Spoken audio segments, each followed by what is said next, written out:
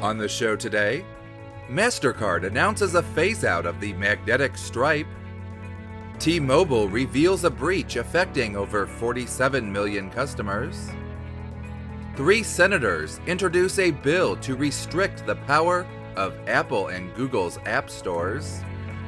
Our scam of the day discusses how you can be affected by fake advertisements. And today's tip gives you signs that your devices might be infected with apps that stalk you. All of that and more is coming up on the August 23rd, 2021 edition of Cybersecurity Made Personal.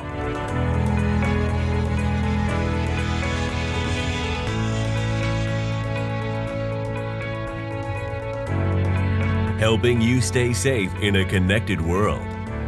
This is Cybersecurity Made Personal.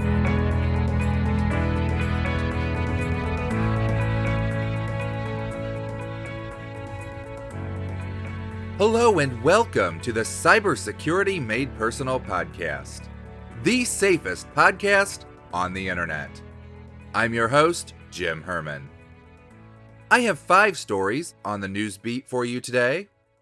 We begin with news about your credit cards, as MasterCard announced last week that it would begin phasing out a 60-year-old invention that paved the way for the cards that we know today, the magnetic stripe.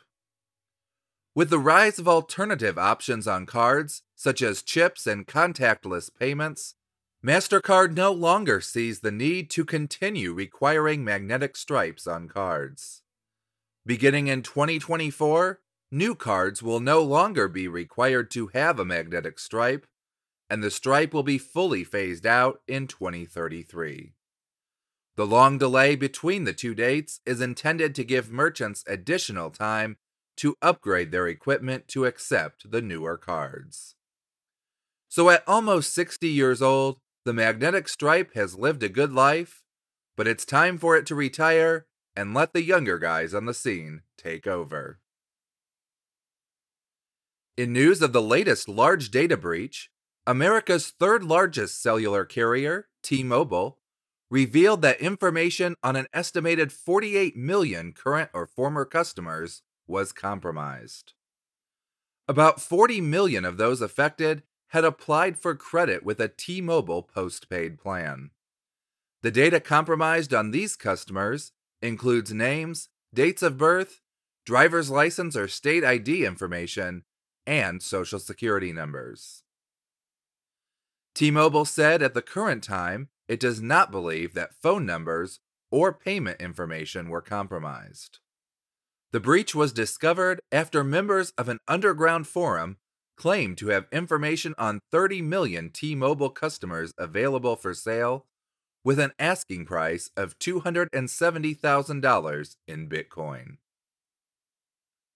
Meanwhile, in Washington, 2 U.S. senators have asked the Federal Trade Commission to investigate Tesla over its claims that its vehicles were self-driving. Senators Richard Blumenthal of Connecticut and Edward Markey of Massachusetts wrote in a letter that they believe Tesla has intentionally overstated the capabilities of its autopilot feature, putting Tesla owners and the rest of the public at risk. Specifically, they expressed concern that its package for features like automatic parking and changing lanes were marketed as full self-driving. They said this could lead people to believe the cars could drive themselves without any driver intervention. The letter followed the revelation that the National Highway Transportation Safety Administration was also investigating Tesla over the same claims. According to the NHTSA, there have been over 30 crashes in the last 5 years where the agency suspects driver assistance features were in use.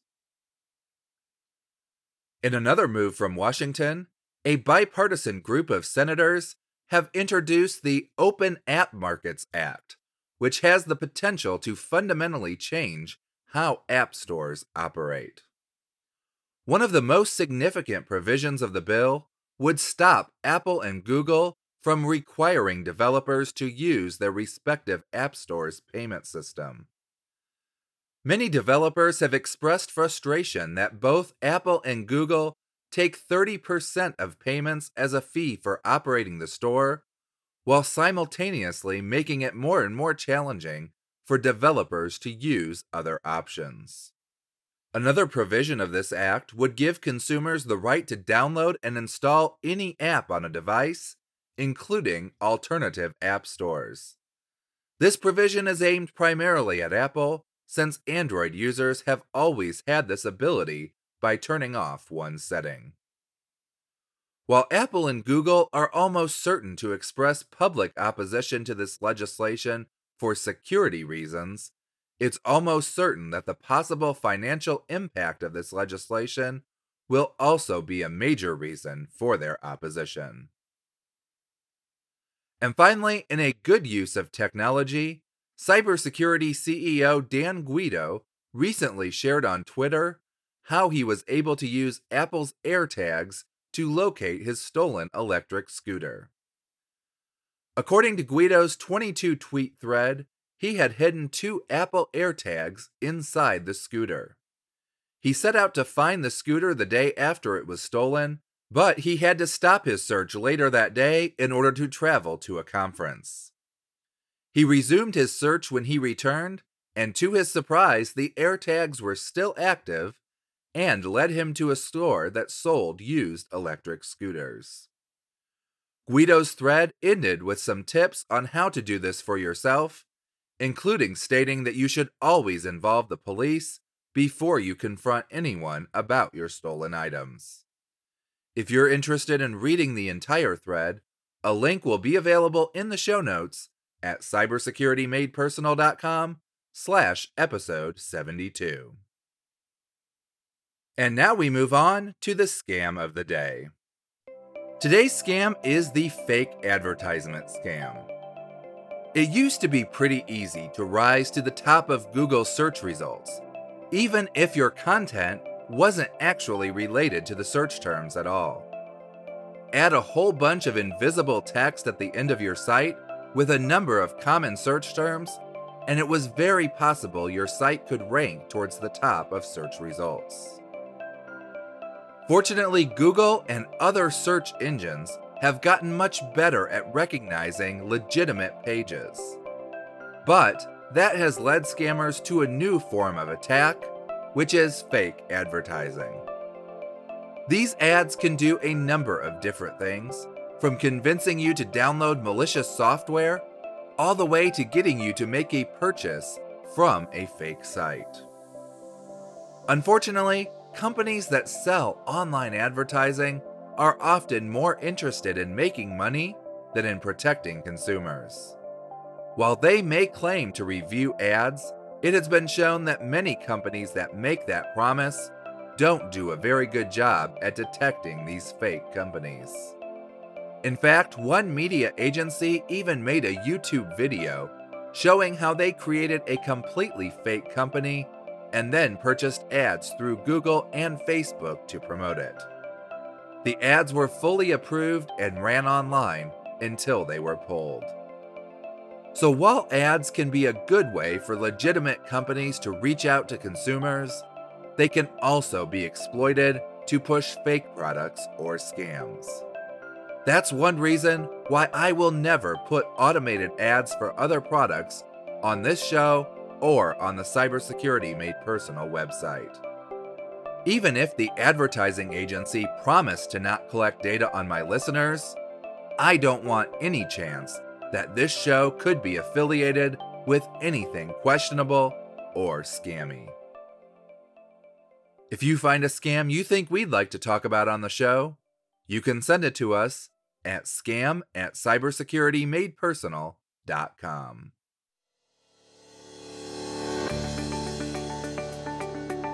And now it's time for our cybersecurity pop quiz.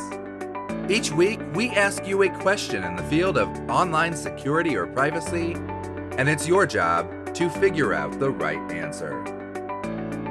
Today's question is a true or false question. The question is, a password strength checker says that it will take 1 month to crack my password, and I don't have anything worth trying to crack my password for 1 month. So my password is completely safe. True or false? The correct answer will be revealed in next week's episode. But if you want to know it right away, you can go to cybersecuritymadepersonal.com/pop-quiz to submit your guess and find out if you're right. Plus, if you submit your guess on the website, regardless of whether you're right or wrong, you'll be entered to win a $25 Amazon gift card when we conclude Season 3 next month. But your guess must be submitted before the next episode airs next Monday, August 30th.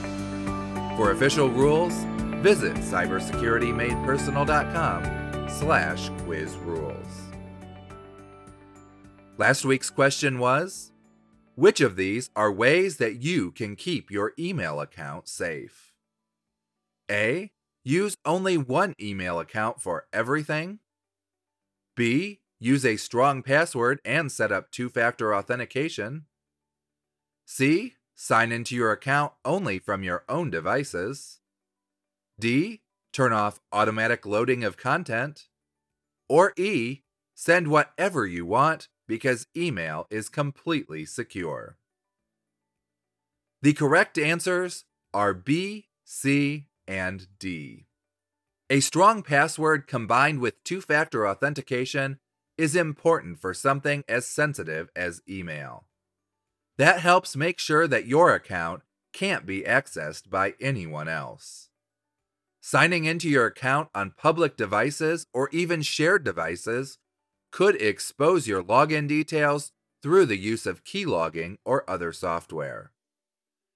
And turning off the automatic loading of content helps stop spammers from finding out that your email address is valid.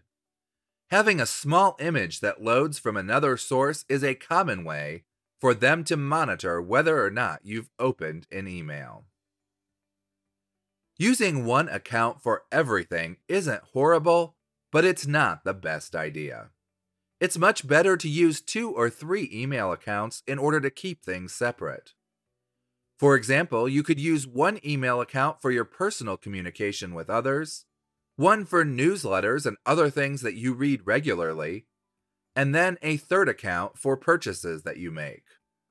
That way, if your email address gets sold and you start receiving marketing emails or spam, it won't be clogging up your primary email account. And always remember, email was not designed as a secure medium. While steps have been made over the years to improve its security, there are some things you should not send through email. Never, never, never send your credit card number through your email. I have seen that happen. Now, sending the last 4 digits is fine, but don't send the whole card number. And other things like medical information should also be sent through a more secure medium. Keep sensitive things in a place where it can be encrypted, not where it can be scanned or compromised. Technology and social media have led to a rise in cyberstalking, tracking someone's online activity and even harassing them both online and offline. But even worse, there are a number of apps that cyberstalkers can use to make this process easier. We'll discuss how to recognize signs that your phone, tablet, or computer is being used to spy on you when we come back from this short break.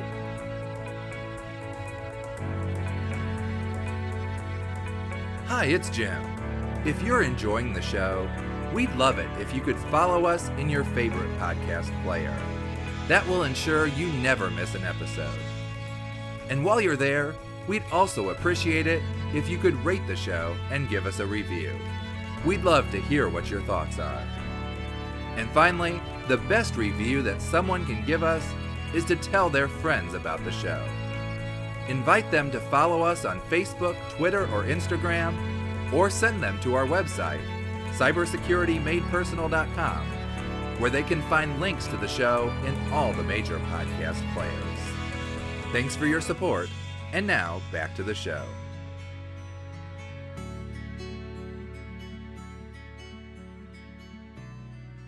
Stalking is a term that is thrown around somewhat flippantly in the world of social media. In common use, it usually refers to someone who looks through other people's posts without posting themselves. It can also refer to someone who goes back through a person's posts, often discovered when a person accidentally likes or comments on a post that is now several years old.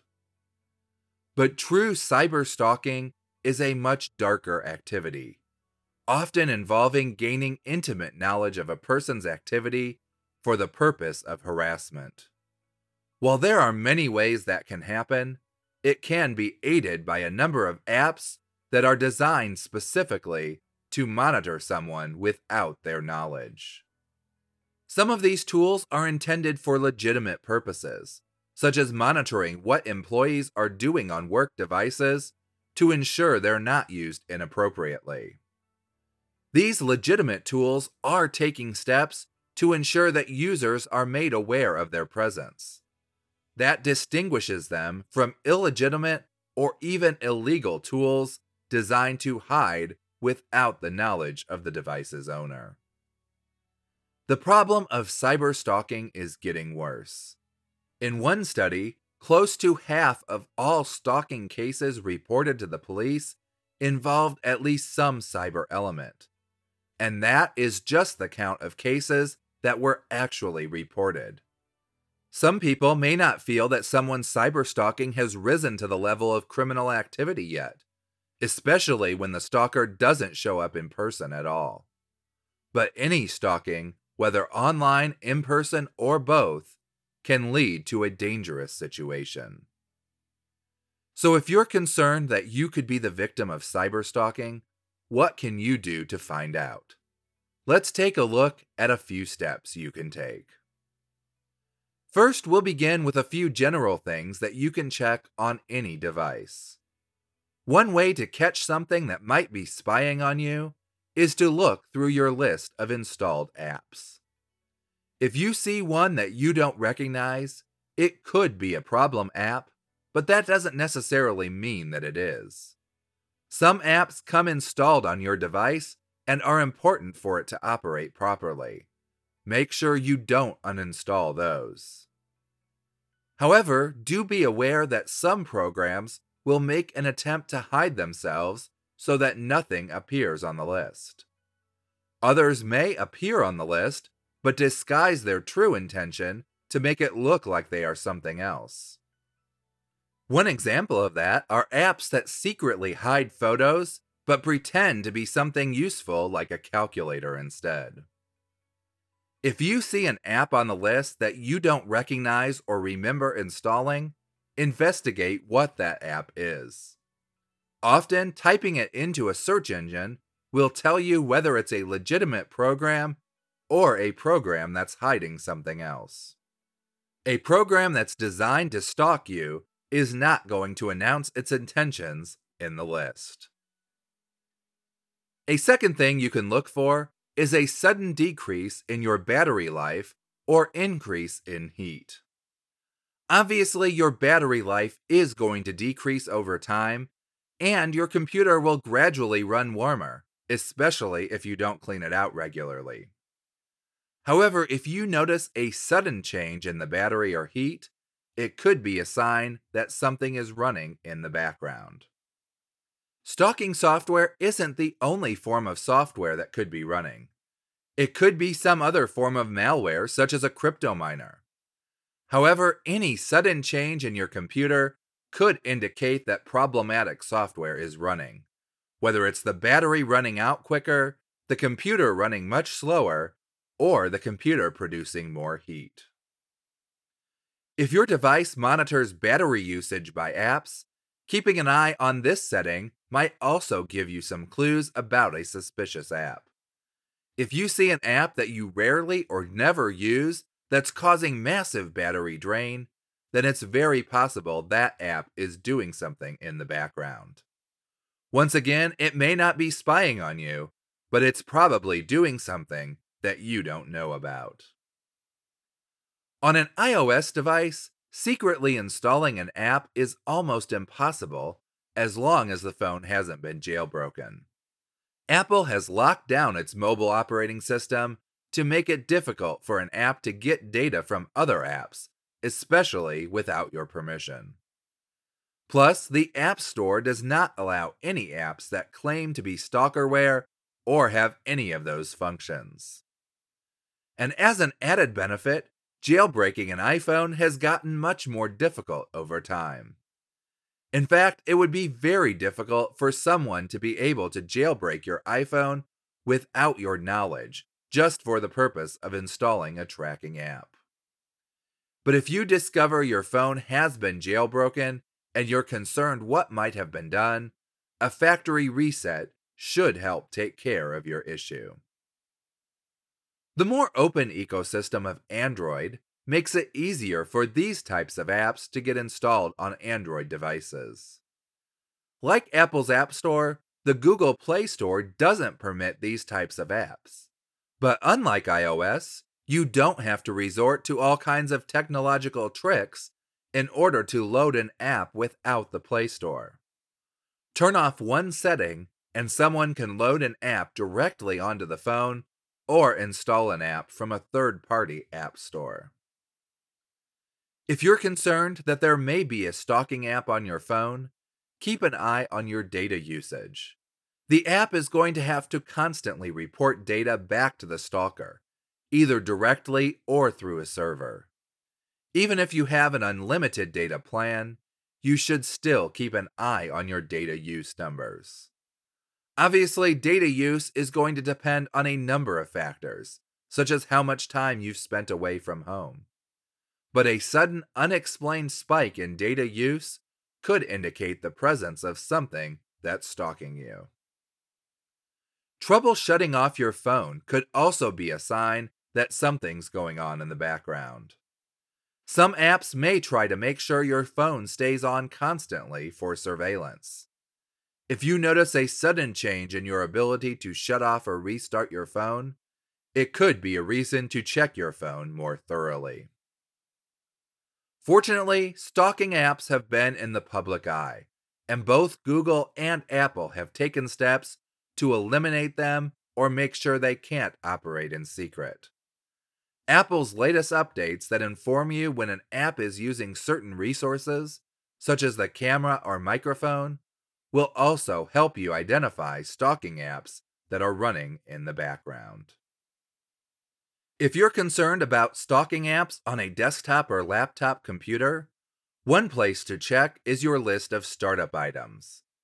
This is the list of items that will start every time your computer starts up. Anything that's going to spy on you constantly is going to have to run automatically every time you restart your computer. To check your startup items, go to the Startup tab on Task Manager in Windows, or Login items under the Users and Groups page of System Preferences on a Mac. You may also want to look at your App Permissions list. On a Mac, you'll want to look specifically at Input Monitoring and Full Disk Access permissions. Most spying apps will request these permissions. On a Windows machine, the permissions aren't broken out in the same way, but you'll want to look at permissions for items like location settings and microphone access. Spying apps will require access to these items. If you're concerned about the possibility of spying, you can use security software to scan your devices. There are a number of tools available for any device, whether Android, iOS, Windows, or Mac, that can alert you to suspicious or malicious apps on your devices. If you want to see my recommendations for this software, you can visit cybersecuritymadepersonal.com/recommendations. And as one final note, if you do find stalking software on any of your devices and you believe you need to go to the police, don't remove it until the police give you the okay. It may even be wise to just buy a different device so that you can preserve the existing device for evidence. In many cases, the use of this software without your knowledge is illegal and could be reported as a crime. And if you believe your safety may be in danger from stalking, then you absolutely need to go to the police. So that's it for today. Thank you for listening, and come back again for a special episode this coming Thursday, where we will discuss 10 password myths that you might believe. And we'll be back again next Monday as well, discussing how to protect your privacy on Google Maps or any other map service. So until next time, stay safe. Thanks again for joining us for the Cybersecurity Made Personal podcast. Check out the show notes page linked in the description for links to the articles mentioned, more information about today's tip, and a transcription of this episode. If you enjoyed this episode, we'd love it if you would consider visiting our welcome page at cybersecuritymadepersonal.com/welcome. There, you can find more information about the show and links to some of our most popular episodes. Cybersecurity Made Personal is provided for educational purposes only. Don't take any action on your computer unless you fully understand what you are doing and the possible consequences. Visit cybersecuritymadepersonal.com/disclaimer for more information. Cybersecurity Made Personal is a production of Personal Cybersecurity, LLC. I'm Jim Herman. Thanks for listening, and stay safe.